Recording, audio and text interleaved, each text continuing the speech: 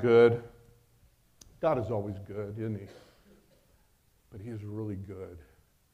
So much better than we know. And we need to take the time, right, to really focus and listen to him and let him show us his goodness. Amen. Dan Baker wrote in his book, What Happy People Know. And that's kind of a cool title right off the bat, What Happy People Know. Man, I want to be more happy. I want to have more excitement in my life. Maybe I should read that book. But this is what he said. The stories we tell ourselves about our own lives eventually become our lives. You believe that? It's true. The choice is ours. Our life will be significant in proportion to the stories that we choose to interpret our reality. Think about that. The stories you and I choose to interpret our reality. What stories play in your mind? What stories captivate your imagination? What stories? And it's not just any story. It's not, no, fantasy stories can have value. But what about stories about the truth? Those stories have power. What stories are you choosing to interpret your reality? What stories are shaping what becomes of you and your life? Think about that. What stories are in your mind right now, and what stories are shaping you this next week, or this next year, or even this next decade? What stories? They have power, those stories. You know, you've heard me talk about my testimony, but one of my early stories of my testimony before I really came into a relationship with Christ is that my brother had gotten a Bible when he was in prison. One of his times he was in prison. So that should tell you something. And it was zippered. And he brought it home, he put it on the shelf. In our family, Bibles were meant to be on a shelf or on a table. They weren't certainly read, that's for sure. And I remember seeing this thing, and I was curious. A Bible. Well, I wonder what that's about. And so I unzipped it. And I would go back to one particular story, and it was the story of David fighting Goliath. And I remember just sitting up against the wall on the floor, looking at the picture, reading the story, thinking, wow, is there really a God like this? Wow. You know what? Somebody young can know him. And wow, he can do powerful things through young people. I remember just thinking, if there's a God like this, that would be something. And I would just go back there time and time again, sit against the wall, open that thing up, go back to that story, and meditate on it. And think about it. At that point, I wasn't ready to ask God to show himself to me, but he was, and he was building the resume, getting ready to. It wasn't until years later that I came to know him, but he was beginning to shape my life through that story.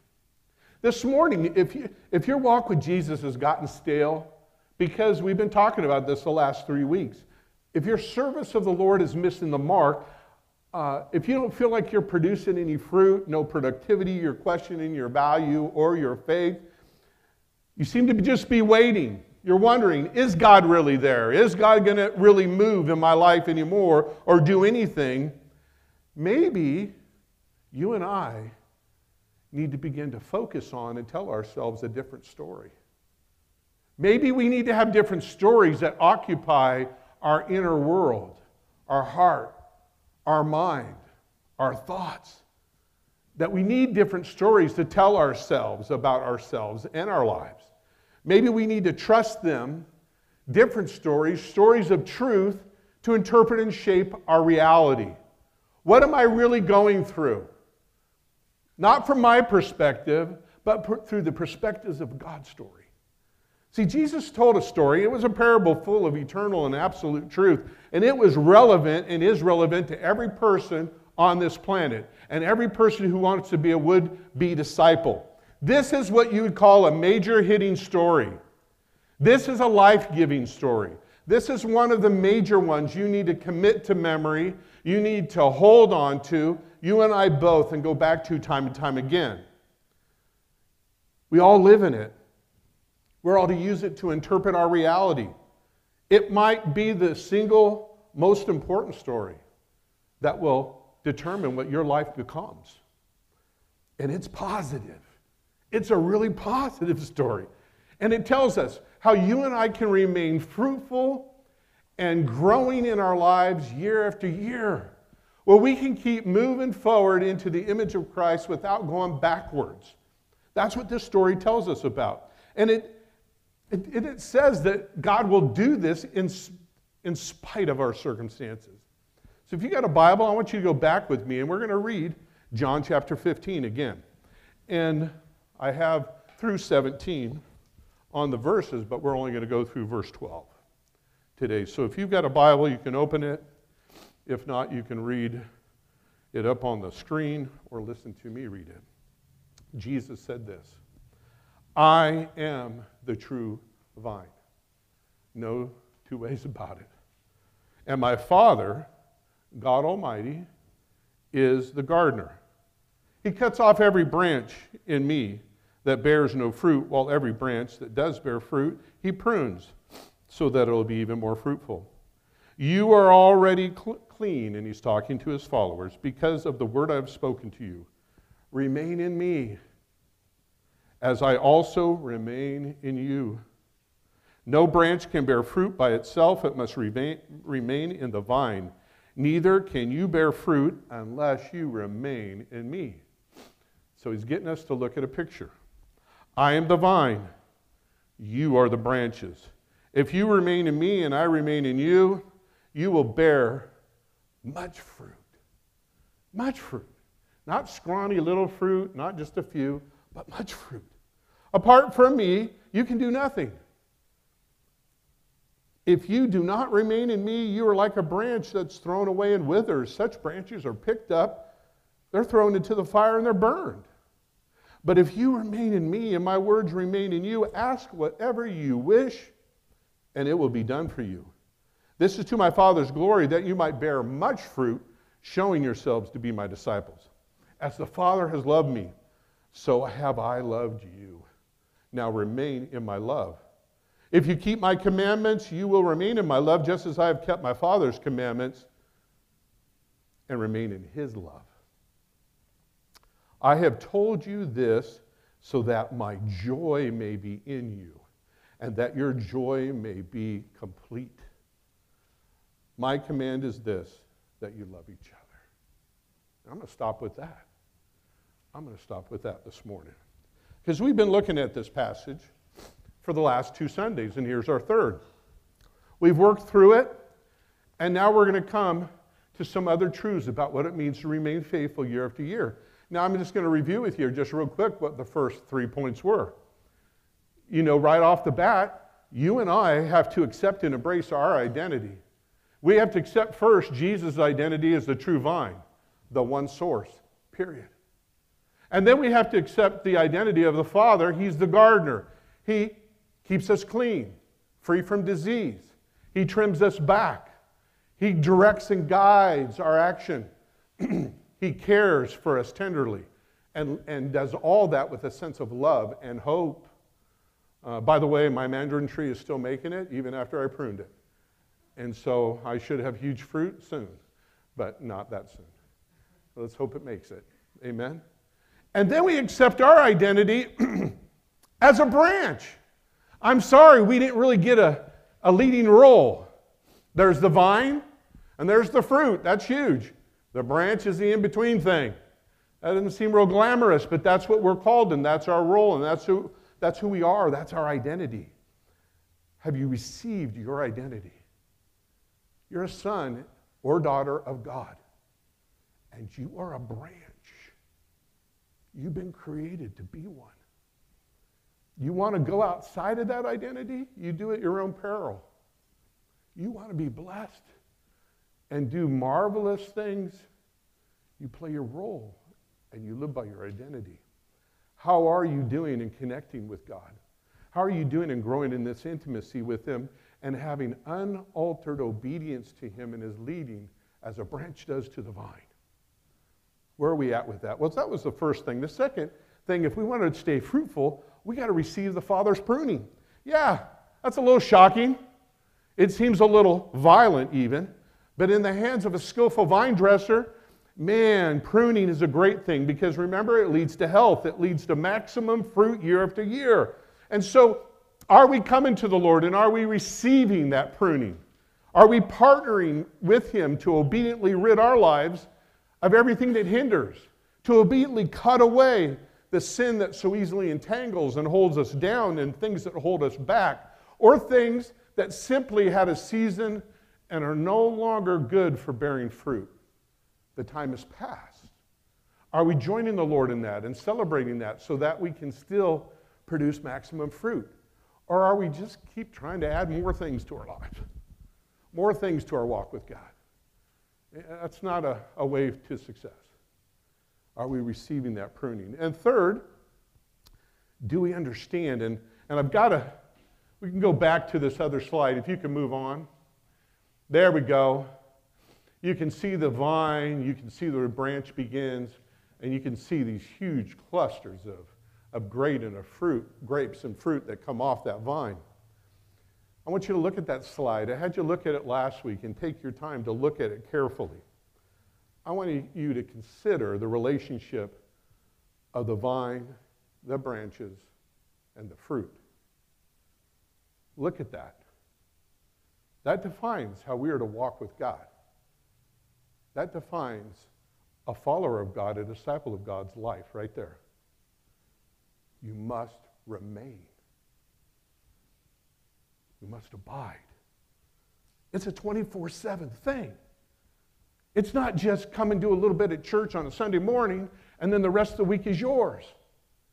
Right? Some of us thought that. I used to think that's what Christians did because of some of my friends. That's what they did. That's before I knew Christ. It was just a one-day thing and then you lived whatever you wanted the rest of the time. No, it's different.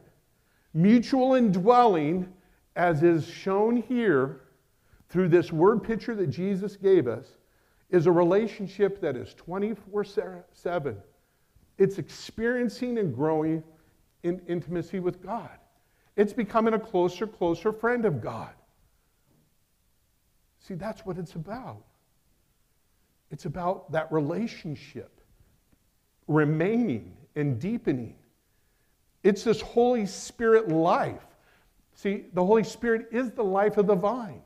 And it fills us, and it empowers us, and it changes us over time. It grows us. And the more we lean into the Holy Spirit as New Testament believers, the more we lean into His Word, both written in the Bible as well as spoken to our minds and our hearts, we find healing. We find health. We find maximum fruit that comes out of our lives. And we move closer to completion in that image of God that He has for us. So abiding is important. It's just not an intellectual assent to something. Oh, I believe that. No, it's so much more than that. Abiding is clinging to. It's embracing. It's receiving life. It's a real relationship. And it involves obedience and response and gratitude and trust and love. All those things that make for a deep and intimate relationship we are to have with the vine. That warmth, that genuineness, that empathy. We're to experience that because it's about mutually indwelling one another. Do you indwell God? Does God indwell you? That's the story that we're called to live out. That's the experience we're called to experience. And so we see Jesus really emphasizing the importance for us because He knows we have a choice in this. And He says, listen, your responsibility, we found in our passage, your priority and your choice then is to remain in me. I'm always going to remain in you if you'll remain in me. I won't back out on you. I won't abandon you. But you can choose to abandon me. I can live without you. I don't want to, but I can. I have life in myself, but you don't. You separate from me, and you'll wither, and you'll die. And I don't want to see that happen. So he says, abide. Abide and remain. Abide and remain. That's what we've been called to do. Well, here this morning, we're moving to our fourth point then. Those things are so important to fruitfulness, aren't they? They are. And man, as long as you keep that relationship, as long as you keep these things alive, the plant will stay alive and it will grow to greater fruitfulness as the years go on. But here's the next thing. I hope you saw, as you've read this passage week after week, that the overwhelming thrust of this passage is fruitfulness. It's there. That word, bearing fruit, appears at least 6 times in the first 8 verses alone. Bearing fruit. 6 times in the first 8 verses alone. Fruit bearing is not something, though, that a branch does by force of will, does it? No. We think it is sometimes. We try to make it happen that way, but it doesn't happen that way. The fruit happens organically because the vine is true and the relationship is true. They're abiding in one another. And the gardener is good and the life is flowing. Fruit happens naturally, organically, because these branches choose to abide in the vine. So the life, power, and presence of the vine, it flows. And abundant fruit comes forward. So it's important for us, as modern-day believers, to daily and weekly abide and remain in the vine, Jesus, so that we can keep growing. We have to make that choice daily so we can keep growing. And it's more, I want to say, than this. And I heard somebody in one of the books I was reading this last week said this. It was from a quote from Dallas Willard. Some young men came up to him and said, Dallas, man, tell us, what do you do for your devotional life for the first 15 to 30 minutes of your day? Man, tell us how you really get connected with God and what you really do there. And Dallas Wood stopped and he thought really carefully, and then he said, I would say, young man, God cares a whole lot more with what you do with the other 24 hours and a half than that first 30 minutes of your day. How do you live it? Where are you at? See, it's not just clocking in and abiding for a few minutes and checking out. It's about abiding 24/7 so that we can grow. And Jesus says that if you grow, there's going to be some things that are going to happen, and they're going to happen in 3 areas. You're going to be fruitful in 3 areas. Are you ready? And this is in an area we sometimes struggle with, and we're not sure why we're not fruitful in it, because sometimes we don't feel fruitful in it. Here's the first one, verses 7 through 8 and verse 16. It says, we will be fruitful, much fruit, in answered prayer. Some of us can choke on that when I say that. What? That's not my experience. Well, yeah. That is your experience. When this story, when this reality captivates your life and you're walking in it and it's interpreting your reality and you're living in it, that's what happens. Answered prayer. If Jesus said this in verse 7 to 8, if you remain in me and my words remain in you, if you remain in me and my words remain in you, ask whatever you wish and it will be done for you. Now, no, there's conditions on that verse, right? This is to my Father's glory that you bear much fruit, showing yourselves to be my disciples. And then in verse 16, you did not choose me, but I chose you and I appointed you so that you might go and bear fruit. Fruit that will last. Fruit that will abide, will remain. So that whatever you ask in my name, and to ask in a name is to ask under authority, right? Whatever you ask in my name, the Father will give you. So right away, we have a promise here. Answer to prayer are one of the fruits of discipleship. It's one of the fruits of being in the vine. And it's interesting that Jesus first mentions it here, prayer, and his desire to answer it. He really wanted to give us encouragement in it, but he also gives us direction. He wants us to know that he cares about what we long and care about, what we desire. And he wants us to know, as long as we bring our desires and we collaborate with the Spirit and his desires, we'll have what we ask for in prayer. But why don't we always get what we ask for in prayer? Why don't we always seem to get answers to our prayers? Why do we seem to be so skittish about what we can ask or not ask in prayer? Well, I'm going to go back to a little teaching that we had back in James. And there's a reason for it. And I'm hoping we can keep growing in this. But I know sometimes it's hard to lose old habits. In Matthew 17, verses 14 through 20, and in Mark 9, verses 14 through 29, there was a father that came to Jesus upon his son's behalf. I don't know, you might remember the story. The boy was possessed by a demon. This demon would seize him. He would throw him into convulsions, drive him into fires, throw him in the water, trying to harm him, trying to kill him. That's alarming. It's horrible. You would think God wants to deal with this. So first, his dad brings his son to the disciples. Okay, disciples have Jesus' promise. They know that they can ask for things in his name. He's told them that. They've been involved in ministry, but guess what happens? They can't help their son. Now the father comes to Jesus and explains the suffering to Jesus and then says to the Lord, "But if you can do anything, take pity on us and help us." And you remember what Jesus said. He responds, if you can do anything. He understands there's need for teaching here. There's a misunderstanding with his disciples, but also with this man who needs help. And this man needs a new story to be able to understand and interpret God differently. And to understand and interpret prayer differently. He said, everything is possible for the one who believes. Everything is possible for the one who truly believes. Wow. What does it mean to truly believe then? Immediately it says the father exclaimed, "I do believe, but help me overcome my unbelief." Isn't that you and me? I do believe, but help me to overcome my unbelief. Because that's there too. Well, Jesus casts out the demon, just like that. Well, we go, well, of course, that's Jesus. He can do anything. And he heals the son. Later, his disciples come to him privately because they got beat up a little bit. And they asked, why couldn't we drive out this demon and help this boy? It was kind of humiliating. We felt like we fell right there in front of everybody. And what's this about? In Matthew 17, Jesus says this, because you have so little faith, he told them.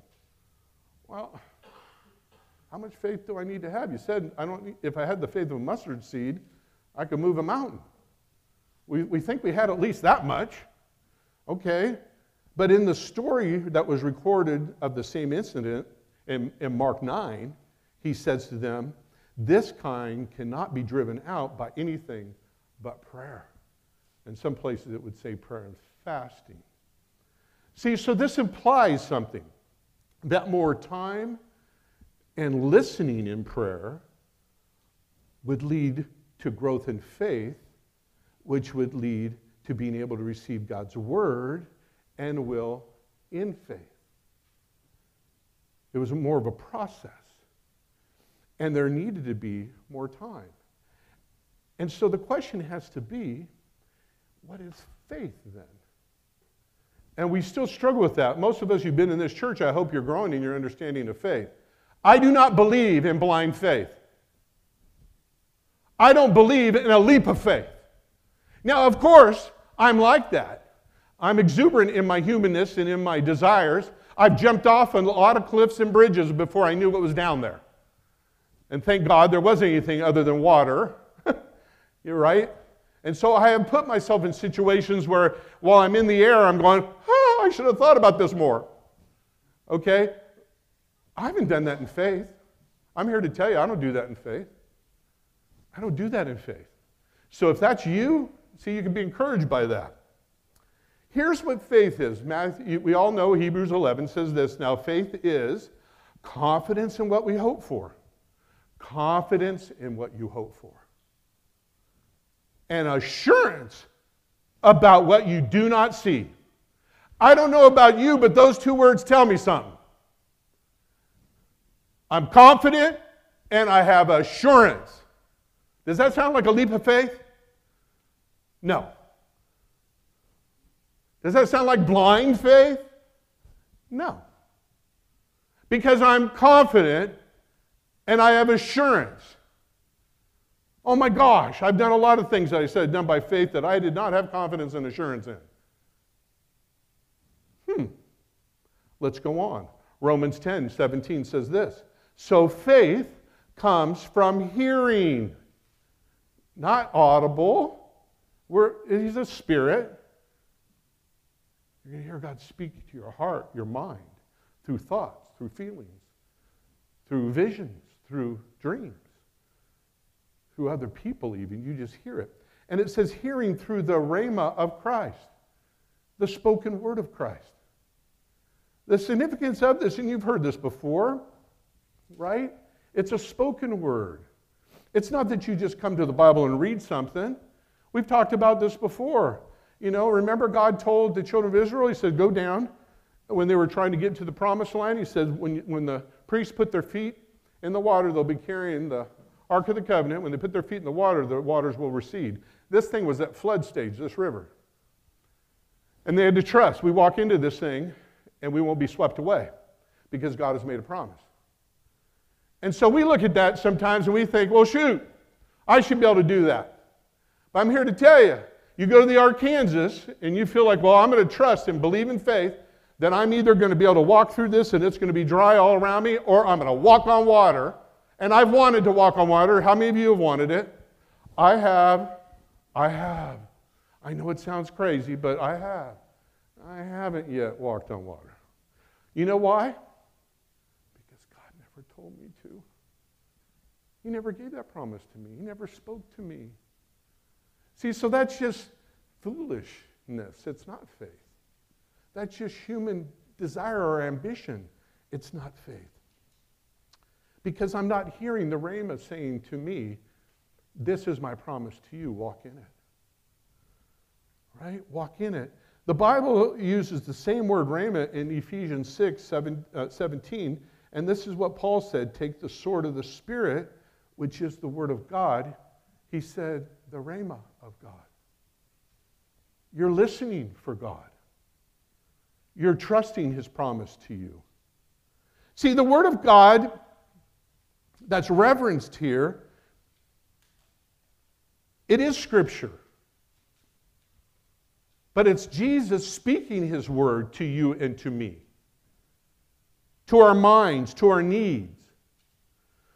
God will speak to me many times, and he's spoken to you many times, where you're reading the Scripture and it jumps off the page.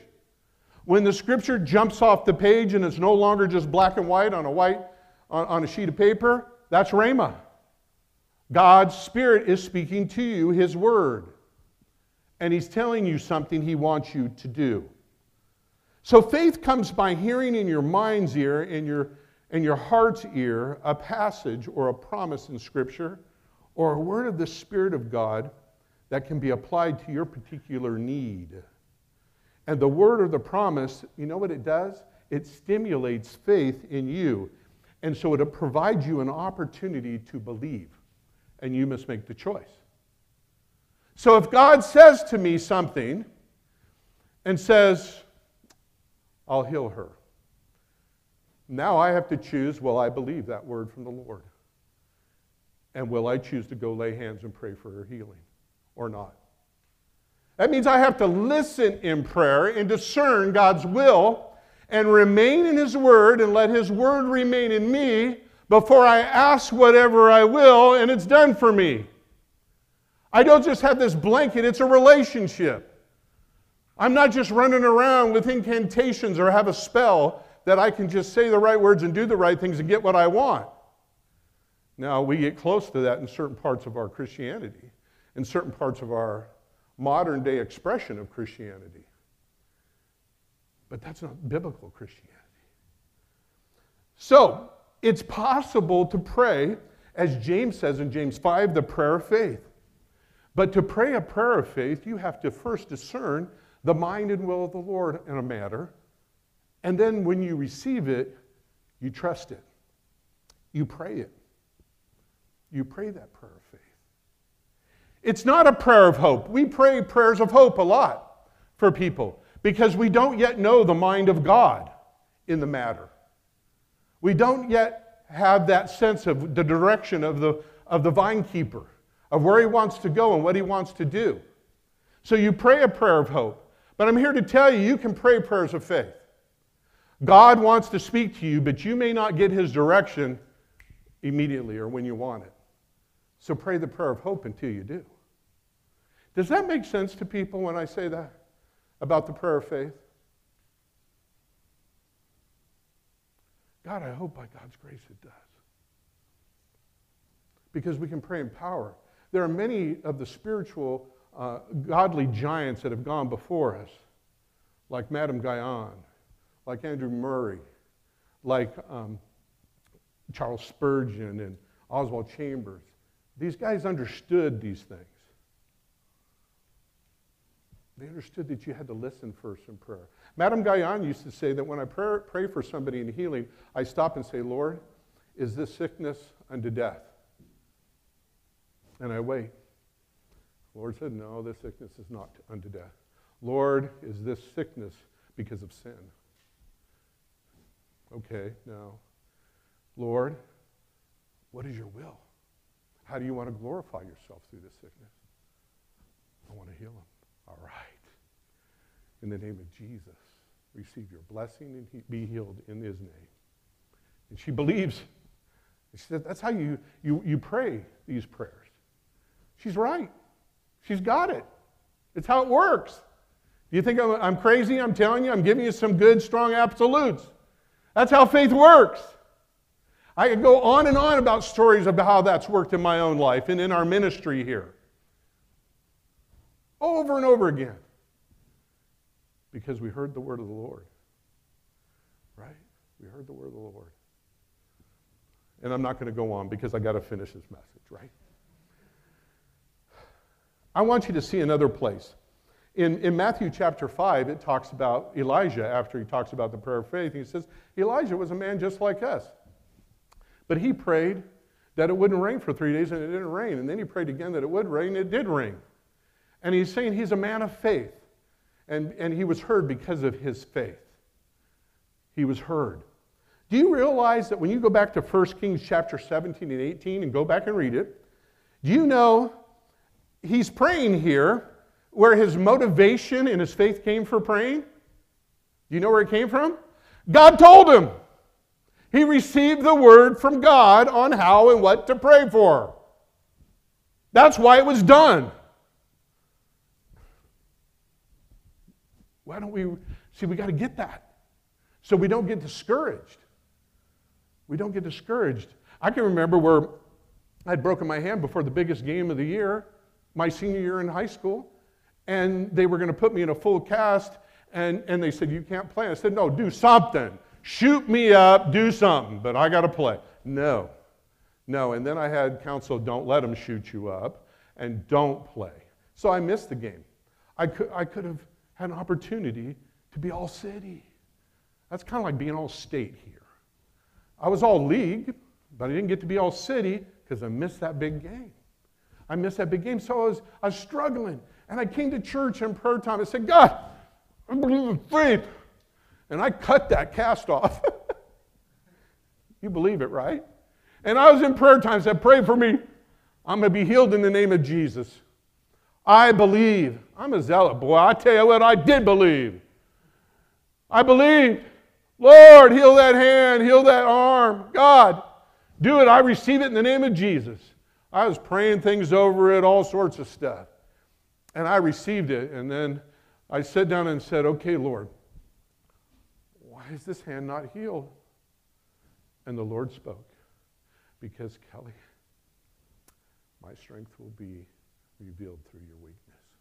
You put that cast back on. And you walk what I told you to do. I'm not going to heal you that way. I was like, what? All right, Lord, give me the grace then. Help me, Jesus. I had to put the cast back on, tape it with duct tape. I played the rest of the games from then on with a stumpy, right? But the Lord had a will and a desire And I had to choose to have faith, to trust and walk in it. Those are the prayers of faith. That's why Elijah got his answers. Now, faith is confidence in what we hope for, assurance in what we do not see. So, if we're praying any other prayer and we don't know the mind of God, then we're praying the prayer of hope. And we're praying a prayer of discernment. God, give me leading. Show me, because I want to pray the prayer of faith. Right? I want to pray the prayer of faith. And I will also say that it's difficult when you hear the Lord say something that you do not wish. I've heard that many times. I've heard the Lord say things I really wanted. Because, of course, I think I'm God sometimes, and I think I know best. And so that's wonderful. But when you hear something other than what you wanted, that can be difficult. And I've heard those things. This person will not walk out of this hospital. I have heard that. And it wasn't my lack of faith that caused him to go be with Jesus. It was because God had a plan. And we were going to walk in it. I've heard, like you said, you're going to walk through this because my grace is sufficient for you. And you're going to learn that. So we have to continue to seek and to listen and discern in prayer until we receive his word and promise that will stimulate our faith so we can actually pray the prayer of faith and receive whatever we ask for. See, that's how that works when you remain in the word. But when we receive God's word or promise, there's other fruit that comes forward as well and are produced. And I'm going to kind of shortchange these other fruits because of time, and that's just the way it's going to be. Verses 9 through 10 and 12 through 13 says that we're going to experience God's love and the ability to love others and ourselves more. We will experience his love more as we remain in him. And then this third fruit, and it's a great fruit in verse 11 and 16. It's the last fruit that Jesus mentions on the vine, is joy. These things, he says in verse 11, I have spoken to you that my joy may be in you and that your joy may be full. It's joyous to hear God's direction in a matter. Joy will come, but it can be elusive. It can be elusive if we're insensitive to the voice of the Holy Spirit. It can be elusive if we're not remaining in the vine and listening. And Jesus taught this. He taught that one of the most dangerous joy takers is when we hear God's word, but we stubbornly refuse to immediately obey him and apply his word in fresh ways in our lives and in our service. When we do that, that's a sure way to rob yourself of joy. Immediate application, which would be immediate obedience and faith, that is so significant if we're going to be a joy-filled disciple. It must be obedient and immediate. It must be obedient. Now, can God handle that? Yeah, and he'll work with us, but we won't have joy. In Luke chapter 6, verses 46 through 49, Jesus taught how important it is to both listen to him speak and then immediately apply what he says. He said this, why do you call me Lord, Lord, and do not do what I say? As for anyone who comes to me and hears my word and puts them into practice, I will show you what he or they are like. Here's another great story to apply, to interpret your life, and to captivate and shape your life and your imagination. He says, I'm going to show you what they are like. They are like a man or woman building a house who dug down deep and they laid the foundation on rock. When a flood came, the torrent struck that house, but it could not shake it because it was well built on the rock. But the one who hears my words and doesn't put them into practice is like the man or woman who built a house on the ground without a foundation. Our old translation said on sand. The moment the torrent struck that house, it collapsed and its destruction was complete. Complete. Keep this story and these images in your mind. There's a reason why we have success and fruitfulness in our lives and a reason we don't. And there's a reason we have joy in our lives and the reason we don't. And a lot of times it comes back to immediate application and obedience to the Word of God that he gives to us. If we choose in faith to walk in it, blessings come. If we choose not to, we wither. We wither. And it's questionable. We've got to repair our remaining and our abiding.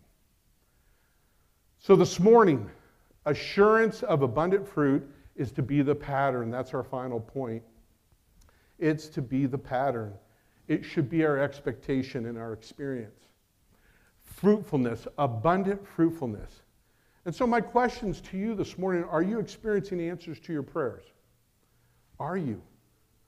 If not, will you grow in your practice and experience of prayer first in listening to the Lord, expecting to hear him, and then in faith praying in line with his word and his promise that he's given you? Will you do that? Will you begin to practice that way of prayer as opposed to our old way of prayer? God, if it be your will.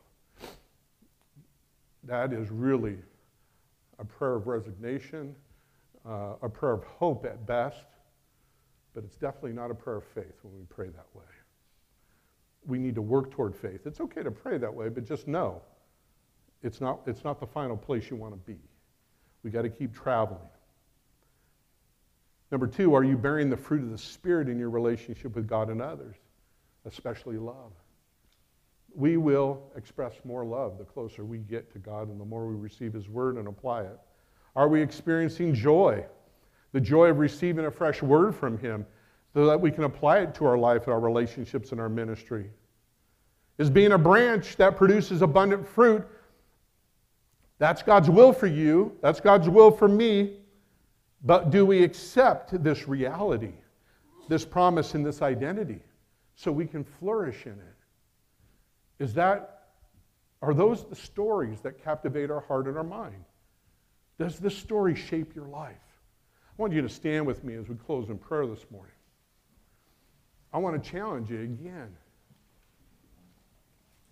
It's easy to be in the church or to be a believer and get to the place where other stories shape our lives. The current story and culture may have more power to shape your life. Stories that you've heard your parents or teachers or coaches or somebody who didn't really know what God's will was for you, they gave you a story and that's shaping your life. God wants to heal you of those things.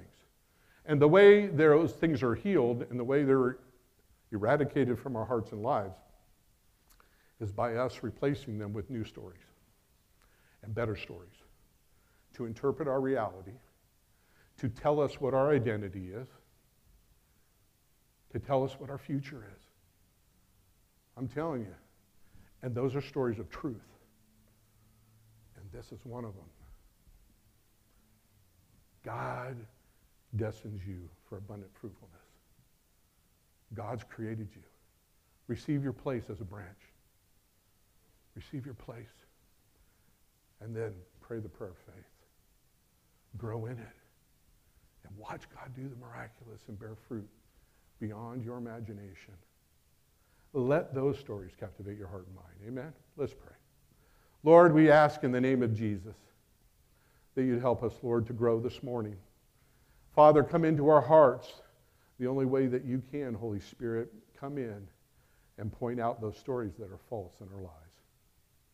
Take them out of our hearts and out of our lives and replace those stories with new stories, with your stories, Lord,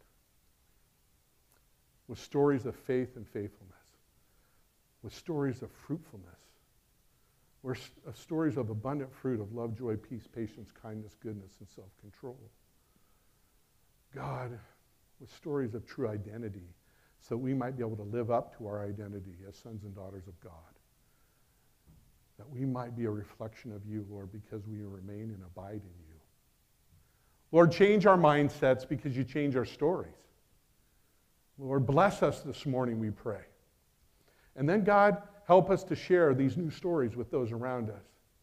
Thank you, Father, for the stories we heard today at church, the stories of answered prayer and of encouragement. But God, help us to be conduits of those stories to others who need it, others who need to hear your story, Lord, and your stories. whether they be in our families, our spouse, our neighbors, our coworkers, in our community. Lord, we ask this in Jesus' name. So, Father, we praise you and bless you. And we pray also this morning that as we march toward Easter, that you'd show us who we could share the story of Easter with, who we could invite to come and celebrate with us, and maybe find a story that they can believe and that would change their lives. God, show us. Lord, we ask this in Jesus' name. And then, Holy Spirit, speak to those that you want to give witness to you, that need to bear witness to you, that you are Lord of all, and that they are following you, and who need to identify with you in baptism. God, show these folks who can celebrate baptism this year, and this is the time for it. Show that to them and call them to baptism. We ask this in Jesus' name as well. So, Lord, we love you and we thank you for this morning. We pray your blessing on us as we go forward to live your word, to walk in it. It's in Jesus' name we pray. And we all said together, amen. Amen.